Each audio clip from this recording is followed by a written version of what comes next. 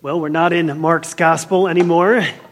Clearly, we have turned to another passage altogether, and I think it's going to be a lot of fun this morning. This is a Church Planter Sunday, where typically Demetrius would be up here giving his vision for Christ Our Hope Church in Flint, Michigan, but because he couldn't make it this year, I was like, what am I going to do? How do I come up with a church planter here to preach on Church Planting Sunday? And so I decided, as I was looking through my notes here, I'm like, why don't I give the sermon that I preached 10 years ago when I was actually candidating to launch Redemption City Church here in Grand Rapids. I probably need to hear that message again, and then maybe some of you might benefit from it as well. And interestingly enough, that message comes out of 1 Samuel 14. So we're going to get Demetrius here. He's going to come and preach and bring God's word, and I think you're going to be really encouraged about the work happening already in Flint, Michigan. But for this morning, I want to give you a little bit of the sermon that really helped me as I stepped out into this church planting vision years ago. The title for my sermon is Risk is Right. It's my attempt at a biblical theology of biblical theology of risk-taking, if you will, for the kingdom of God. A biblical theology of risk-taking. Well, the particulars of the story are unique to their Old Testament context. I'm convinced the principles undergirding this text are universal, and I'm hoping you're going to find them applicable to your life. So this morning, I want to look at the situation in which we find ourselves this morning. Apparently that outline's totally wrong. I guess I changed it. The situation, look at that. This is wonderful. We're firing on all cylinders here. The situation this morning, the risk, and the results. The situation, the risk, and the results. As we're going through this text, I think that'll make sense as we're going there. And my aim for this morning, hopefully I've got the right aim on there, aim for this morning's sermon is that it might inspire radical risk-taking grounded in the sovereignty of God for the advance of the kingdom of God and ultimately for the glory of God here in our city, across our state, and ultimately out to the nation. So let's pray that God might be pleased to do that even this morning as we open His Word. And so, Father, some of us are risk takers by nature, so even the thought of talking about risk-taking in church is exciting. Thinking about starting new things is exciting. Being entrepreneurial is exciting. And so we need little prodding to step into that space. Others of us are a little more timid and a little more fearful. And when it comes to taking big risks and bold steps for the kingdom of God, like planting a church in Flint, Michigan, who would have thought the audacity to go plant a church called Christ Our Hope in the middle of that community takes a little bit more prodding. So I pray that wherever we find ourselves on the spectrum of risk-taking this morning, that our hearts would be grounded in not a foolish sort of risk-taking, but in a sanctified theology of risk-taking this morning as we think about the opportunities we all have to advance the kingdom of God, to take risks, to see God's kingdom move forward in our lives. So would you come this morning by the power of your Holy Spirit? Would you keep us a church that's open to taking new risks, taking steps of faith out into the unknown to see your work continue to advance here in Grand Rapids and around the world. So we pray this all in Jesus' name. Amen. So we need to set up the context here because we are in a totally new book of the Bible. We're in 1 Samuel 14 in a story that is probably somewhat obscure to some of you. Maybe others of you have heard this story before and immediately know what it's all about. But I imagine for most of you, 1 Samuel 14 is one of those rather obscure, kind of under-resourced stories in the Bible. So let me set the stage here. Let me give you a little bit of background that I hope will help you find your place as we are moving forward. And then we'll dig into 1 Samuel 14 and we'll get right to business on the text here. So you know it's bad in a situation. This is a particularly dark season in Israel's history, and you know it's bad when Israel has rejected God and they have asked for a king like all the nations around them, right? And they find one, worst of all. They find a guy, he's tall, he's impressive looking, and his name is King Saul. Not a great start here. You know it's bad when the king's son is leading the battles while the king is hiding in the back trembling in fear. This is all chapter 13 of 1 Samuel. You know it's bad when a Philistine army with thousands of chariots, thousands of horsemen, and troops like the sand on the seashore is about to attack. You know it's bad when the king panics and offers sacrifices out of desperation instead of waiting for a word from the Lord. You know it's bad when the king's dynasty has just been doomed for his disobedience to God. And you know it's bad when God's prophet Samuel leaves and Saul, the king, is completely without guidance from the Lord. And you know it's bad when the king's army has dwindled down to a mere 600 men. And you know it's bad when only the king and his sons have weapons. This is the context here for what God is about to do in 1 Samuel 14. And this is all the lead up in chapter 13. The situation is dire, but dire circumstances call forth both our best and our worst, right? You know that, right? Some of these crisis situations are maybe where God breaks through in your life in new ways, or ways maybe you crumble and you've had to recover from that and walk through that. For Saul, this situation brings out the absolute worst in him, right? This is a man who is being driven by fear, right? He's disobeying God and he's reaping the consequences. He's lost not only this battle, he's lost not only his army, he's lost not only his nation, but the dynasty that is about to follow him. All of those things utterly devastated. And now it'd be tempting, I think, to evaluate the character flaws in Saul's life. And we spent a whole series a couple of years ago going through the life of Saul and all of the things we can learn from his life, all the ways he failed to live as the king God had called him to be. But I think it's important this morning that we face our own fears, and these deeply flawed characters in the Old Testament invite us to do exactly that, because fear, right, is the primary enemy. It's the thing that holds us back from taking risks, for stepping forward in faith to do what God wants us to do. Think of all the fears that surround us as we are just walking through our everyday lives. Fear of failure, perhaps. Fear of rejection. Fear of losing others' approval. Fear of losing our freedom, maybe just being stuck, right? Fear of being alone. Fear about our health or safety. Fear about the future. Fears about our families. Fears about job security. Fears about financial security. Think of all the fears that you're carrying with you this morning into church. Saul's struggle is our struggle, and fear paralyzes us from taking risks for God and his kingdom. Jan Martel said this about fear in his classic, The Life of Pi. I thought this was very insightful and an interesting word for all of us about fear. He said this: I must say a word about fear. It is life's only true opponent. Only fear can defeat life. It is a clever, treacherous adversary. How well I know. It has no decency, respects no law or no convention, shows no mercy. It goes for your weakest spot, which it finds with unnerving ease. It begins in your mind always, so you must fight hard to express it. You must fight hard to shine the light of words upon it, because if you don't, if your fear becomes a wordless darkness that you avoid, perhaps even manage to forget, you open yourself up to further attacks of fear because you never truly fought the opponent who defeated you. And that is exactly where Saul is at in this narrative in 1 Samuel, right? He is lost in the darkness of his own fear. He's lost his nation. He's lost his kingdom.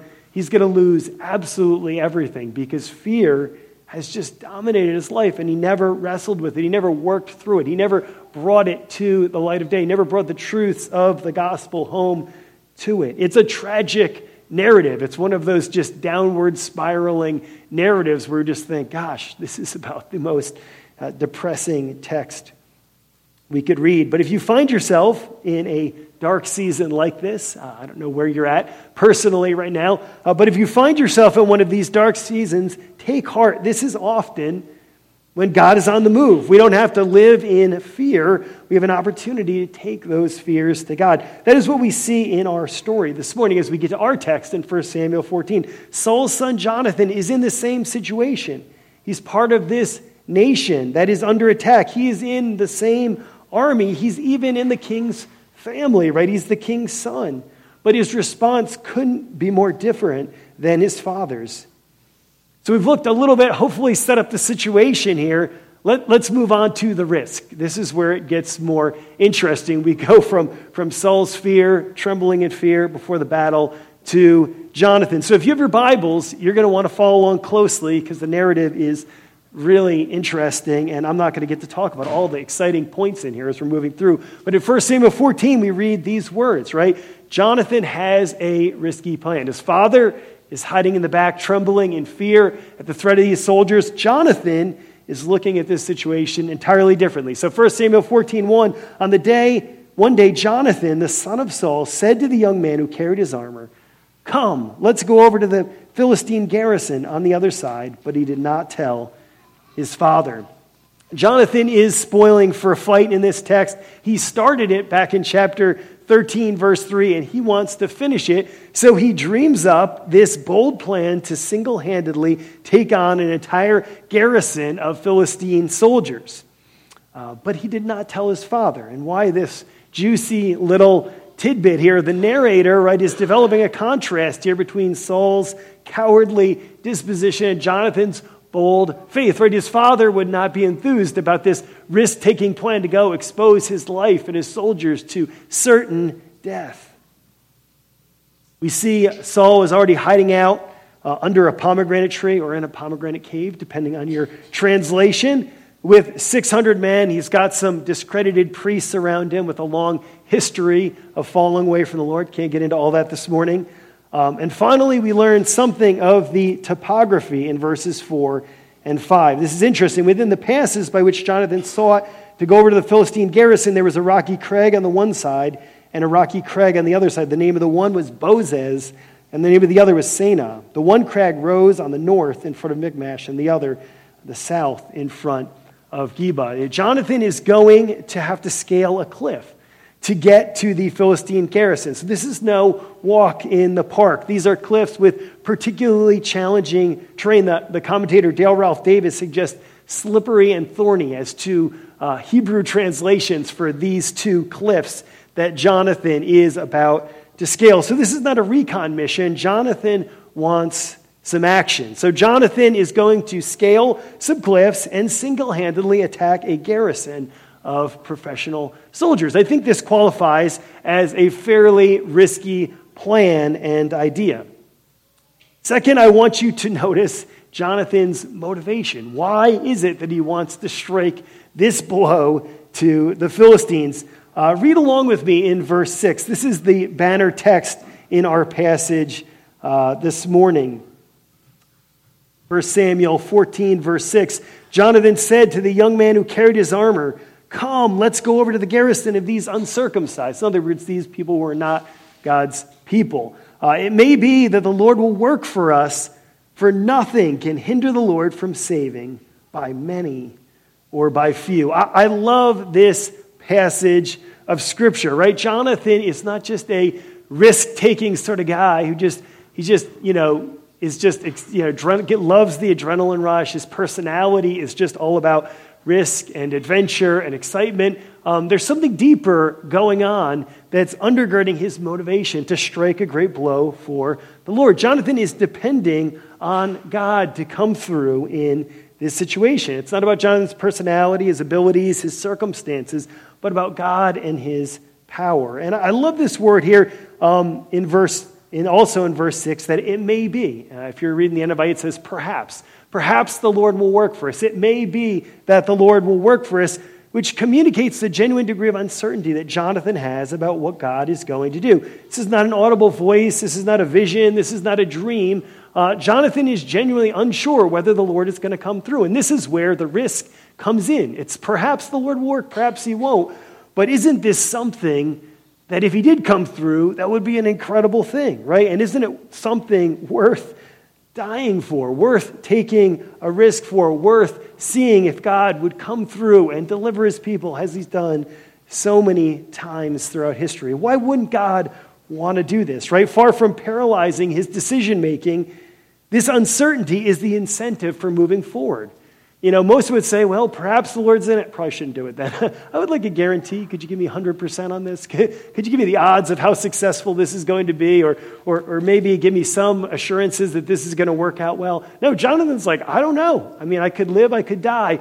But this is a battle worth taking. This is a step of faith worth jumping into. And the second half of this verse shows us Jonathan's faith that if God works, victory is inevitable. It may be that the Lord will work for us, for nothing can hinder the Lord from saving by many or by few. He may or he may not, but if he does, victory is certain, right? Numbers are irrelevant. Strengths and weaknesses are irrelevant. Circumstances are irrelevant. Strategy and military tactics are irrelevant. Jonathan's confidence is placed solely on the sovereignty of God. I love that about this text, man. He is like, man, if the Lord works for us, nothing is going to hinder the Lord from saving. And then third, he finds a friend to go along with him, right? His armor bearer is with him. I love this in verse 7. This is one of my favorite verses, I think, in the Bible. And his armor bearer said to him, do all that is in your heart. Do as you wish. Behold, I am with you, heart and soul. Right? Don't you want somebody who's all in with you on that kind of stuff? You're stepping out in faith to take a risk for God and his kingdom, and you've got somebody alongside who's with you, heart and soul in this. It's a beautiful thing. I was just thinking last night, hanging out with the guys in my LTG group, man. So good to have a bunch of dudes hanging out together, spending time in God's word, praying, trying to be men of God together. What a powerful, profound thing for us to consider in this text. And then finally, and fourth and finally, we learn a little bit about the plan in verse 8 through 10. And the plan is also pretty interesting. Then Jonathan said, behold, we'll cross over to the men, and we will show ourselves to them. And if they say to us, wait until we come to you, then we'll stand still in our place and will not go up to them. But if they say, come up to us, then we will go up, for the Lord has been given them into their hands, and this shall be a sign. This is an interesting text, right? They're going to show themselves to the Philistines in such a way that there are only going to be two options, right? Either the Philistines are going to come down to fight them, or they're going to go up and fight them. The word show is somewhat ambiguous in the Hebrew. What exactly are they showing them? My personal opinion, I think this is something of a Braveheart moment, right? They're going to make a certain kind of showing that is really going to insult their enemies to such an extent that a battle is going to have to be raised, right? And they're going to pick a fight, and then battle is going to be joined. And so as we pick up the narrative here in verse 10, we see how this plays out. If you're following along with me here in verse 10. Or actually not in verse 10, in verse 11. So both of them showed themselves to the garrison of the Philistines. And the Philistines said, look, the Hebrews are coming out of the holes where they've hidden themselves. And the men of the garrison hailed Jonathan and his armor bearer and said, come up to us, and we will show you a thing. And Jonathan and his armor bearer said, come up after me, for the Lord has given them into our hands. And so they go through their plan. They insult the Philistines. The Philistines insist that they come up to do battle with them. And I love that Jonathan picked the more difficult decision as from the Lord. He's like, if they're going to come down to us, we're not going to go there. But if they tell us to come up and fight them, they tell us we got to climb these cliffs and battle them, that's the sign from the Lord that we go forward. So they're outnumbered, they're outpositioned, they're outgunned. They just lost the element of surprise. Nothing really is commending this as a military strategy here, right? Two guys have just shown themselves to an entire garrison. They've got to climb a cliff and strike a great battle for the Lord. And here we are about to get there. So Jonathan, like King David after him, is willing to take some great risks to strike a blow for God's kingdom, right? How about you? When was the last time you took a sanctified risk for God and his kingdom? I can think back to my original church planting journey here as my wife and I were considering taking the plunge to move to this city of Grand Rapids, Michigan, not knowing anybody, not being from this area. My wife having grown up not in as much of the Christian bubble of Grand Rapids, but the non-Christian bubble. And so here we did. We jumped in, the two of us, and I had my wife who was heart and soul with me in the journey and the adventure, and we landed here and parachute dropped into Grand Rapids to start a church. And it's incredible even to just look around and look at the friends and the people that have come along with us on that journey over the last 10 years. Look at those who have been a part of this journey, been heart and soul in it. And I think of the fruit that God has been able to advance through that over the last 10 years. Just thinking, particularly celebrating our 10-year anniversary this year, to taking that risk and stepping out in faith. And so I'd encourage you don't have to plant a church, right, to be taking a risk for God and his kingdom. There are lots of wonderful opportunities and places for you to step out in faith right where you're at right now. Maybe it does mean stepping out of the comfort zone of Grand Rapids and going out to the nations, or planting a church, or starting some new initiative. But we have an opportunity as God's people to step out in faith. So we've looked at the situation, the risk, and finally the results here in our text. All right, the time is over for talk, so Jonathan and his armor bearer storm the Philistine outpost, and we pick up the story in verses 13 through 14. Then Jonathan climbed up on his hands and feet, and his armor bearer after him, and they fell before Jonathan, and his armor bearer killed them after him. And that first strike when Jonathan and his armor bearer made killed about 20 men within, as it were, a furrow's length in the acre's land. And there was a panic in the camp and in the field and among all the people. The garrison and even the raiders trembled. The earth quaked, and it became a very great panic. And so very quickly we could sketch how this thing plays out. If you can imagine any great military movie in front of you, there's intense climbing, there's intense battle sequences. Jonathan and his armor bearers single-handedly defeat a Philistine garrison, so probably an R-rated sequence here of blood and guts going on. So we won't get into that. But God uses Jonathan's bold plan to spread an even greater panic amongst the Philistine army. They think a great battle has just been joined as this chaos ensues. And Saul, who's hiding out in the back, hears this commotion, rallies Israel's scattered army. Israelites that had joined the Philistines switch sides, and then all the Israelites who were formerly hiding in caves come out of hiding and join the battle. Because of Jonathan's daring attack, Israel is able to rout the entire Philistine army, and a great salvation comes to Israel. It's a huge victory for Israel, and the narrator concludes that it's not ultimately Jonathan's victory or even Saul's victory. Rather, in verse 23, we said that the Lord saved Israel on that day. That is the banner text. This risk that Jonathan takes ultimately is the Lord's victory. God wants to save his people, and he uses the bold, risk-taking actions of his people to advance his kingdom and move his kingdom forward. God ultimately is going to get the glory. Now, at this point, you may be saying, okay, I get it. I'm supposed to be like Jonathan or William Wallace and go take a hill for Jesus. Or something of that nature. But wait a minute, man. Before we send you out to take your hill, let me remind you that the Bible doesn't paint Jonathan or us as the hero of the story. God is the hero, right? As we see in verse 23, apart from the grace of God, Jonathan is, and we are much more like the crowd surrounding King Saul, trembling in fear, or the arrogant Philistines mocking God's people. We need to be rescued.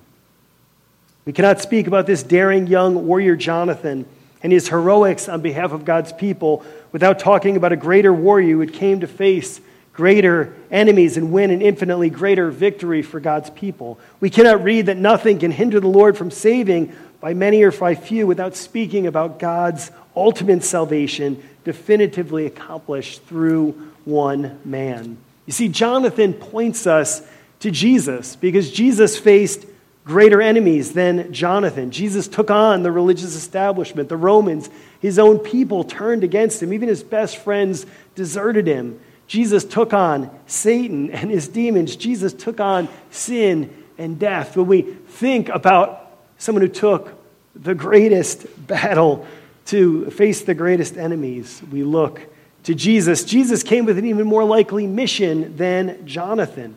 He came to die, right? No risk involved in God's plan. This is where the analogy breaks down, right? Jesus came to give his life, not to risk his life, but to give his life. Paul says it this way in Philippians 2:5-8, have this mind among yourselves, which is yours in Christ Jesus, who even though he was in the form of God, did not count equality with God a thing to be grasped, but made himself nothing, taking the form of a servant, being born in the likeness of men and being found in human form. He humbled himself by becoming obedient to the point of death, even death on a cross. Jesus accomplished, of course, an infinitely greater salvation than Jonathan, right? Salvation from sin, death, hell, and Satan. Right? Jesus accomplished the reconciliation of all things through the blood of his cross. He's putting everything back together in this broken and fallen world, and he's starting with us. And Jesus won an infinitely greater victory than Jonathan. Again, Philippians 2, Paul says it this way, "Therefore God has highly exalted him and bestowed on him the name that is above every name, so that the name of Jesus every knee should bow in heaven and on earth and under the earth, and every tongue confess that Jesus Christ is Lord, to the glory of God the Father." Finally, Jesus calls us to greater risks for an even greater mission, right? We've read over the last couple weeks Jesus' great commission in Matthew 28. "Go therefore and make disciples of all nations, baptizing them in the name of the Father, Son, and the Holy Spirit, teaching them to observe all that I've commanded you." Jesus said it this way in John 20:21, "As the Father has sent me, so I'm sending you." Jesus said it this way in John 14, "I tell you the truth, anyone who has faith in me will do what I have been doing. He will do even greater things than these, because I am going to the Father. And I will do whatever you ask in my name, so that the Son may bring glory to the Father. You may ask me for anything in my name, and I will do it." And if you read the book of Acts, you'll see that the apostles actually took Jesus seriously. They took Jesus at his word. They brought this gospel of the kingdom out from Jerusalem to Judea, to Samaria, to the uttermost ends of the earth. That gospel moved to Rome, converted a Roman Empire. It moved around the globe today, so that people sitting halfway around the world in Grand Rapids, Michigan, are a part of this same mission, right? The entire New Testament is a manual for radical risk-taking based on the sovereignty of God for the advance of his kingdom and the glory of his name. So what principles can we learn about risk-taking from this passage of Scripture? Let me give just a few in conclusion here as we're thinking about it. First and most important principle is that nothing can hinder the Lord from saving by many or by few. Jonathan has gotten himself a big view of God and took great risks for him, right? That's the first thing. That whether, however daring you are, however timid you are, right? If you're going to take risks bigger than you can personally accomplish on your own, if you're going to live life in a larger way than you could personally accomplish, you're going to have to get a big view of God, right? If your success is going to be limited on your own personality, your own skills, your own abilities, right? Your floor is pretty low here. But if you invite God into the equation to come alongside of you, anything is possible. Nothing can hinder the Lord from saving by many. By few, the William Carey, the founder of modern missions, said it this way in a classic form: expect great things from God and attempt great things for God. I think that is true for church planning. I think that's true for any great venture of faith that you want to take. Expect great things from God and attempt great things for God. Second, Jonathan did something great for the kingdom of Israel, and we have an opportunity to do something great for the kingdom of God, right? For some of you, my wife and I, the call to plant a church and see a new gospel outpost set up in this city, right? Some of you are going to want to join a church plant. Some of you are going to want to support a church plant. Some of you want to be part of a new church plant. Some of you in this room may be church planters that God is calling to step out, take risks, and plant a church right out of this church here, right? Some of you may go be missionaries around the world, take the gospel to the unreached peoples of the world. Some of you are going to support those people. Some of you are going to encourage. Some of you might start a new nonprofit in our city to help serve the needs in our city. Some of you might start a business with a double or triple bottom line, or bring your faith to the work that you already have. I love how Steve Childers says this. He says, God loves to manifest his presence and pour out his power on those who will dare to align their purposes more with him. God loves to manifest his presence and pour out his power on those who will dare to align their purposes more with him. We have an opportunity to do that this morning. And third, whatever kind of kingdom endeavor you get yourself into, find a friend who's with you heart and soul. Find people who are passionate about the kingdom of God and scheme up some great plans together. Right? The Christian journey was never meant to be walked out alone.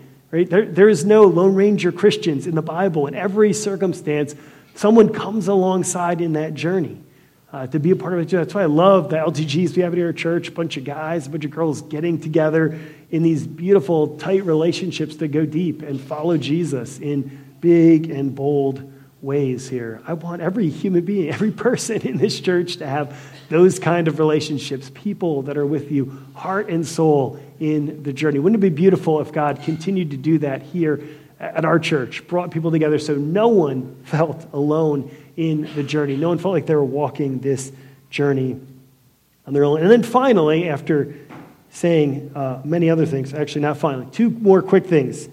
Check to see if there are signs from the Lord. We see this in Jonathan. He sets some signs. Interesting, the more difficult signs are the ones from the Lord. Is this about building your kingdom or God's kingdom? Is it about your glory or God's glory? Is it motivated by love or just ego? And then finally, take a risk, right? Do something so big God has to be a part of it for it to actually happen, for it to actually succeed. And God will meet you both in the successes and the failures of stepping out and trying to start something new. And if God is calling you right now, maybe building a passion in your heart to go or serve or be a part of it, don't leave this room without telling somebody, right? Some of these moments, man, we just feel a burden from the Lord, this call, this tug on our hearts, and then we just kind of walk away and then go, yeah, lunch would be great and maybe a little television. And we forget that God was calling us. This was a moment in our lives. So if God is calling you to be a part of some great risk-taking initiative for his kingdom or some small one, just to walk across the street and talk to your neighbor or be a bolder witness for Christ in the place where you work or in your neighborhood, this is a moment, right, for you to put a stake in the ground, as it were, an opportunity for you to prepare yourself for that moment. We want to be a church that is expecting great things from God and attempting great things for him. We want to be a church that continues to have this disposition to risk, right? We're 10 years in as a church plant. We're getting old. We could get established. We got a building. It'd be easy to rest on our laurels at this point in the journey.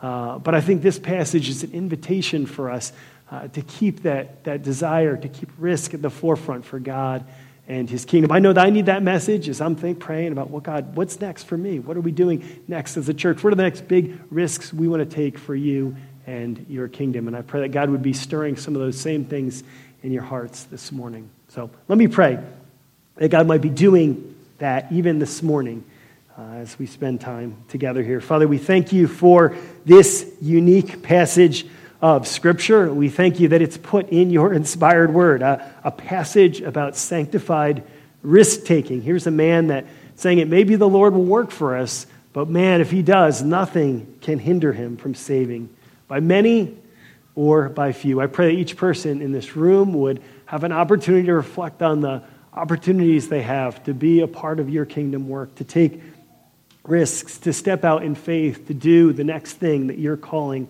us to do. Would this be a place, God, where we support each other and that where we encourage each other in that, where there are people that are in it heart and soul together, where no one feels like they've got to do this alone, but this has got to be some kind of a Lone Ranger spirituality. But God, this would be a place where people are raised up together to be a part of what you're doing in the world. And so, I pray that you take this moment, this sermon, God, use it for your glory in the advance of your kingdom. We pray it all in Jesus' name. Amen.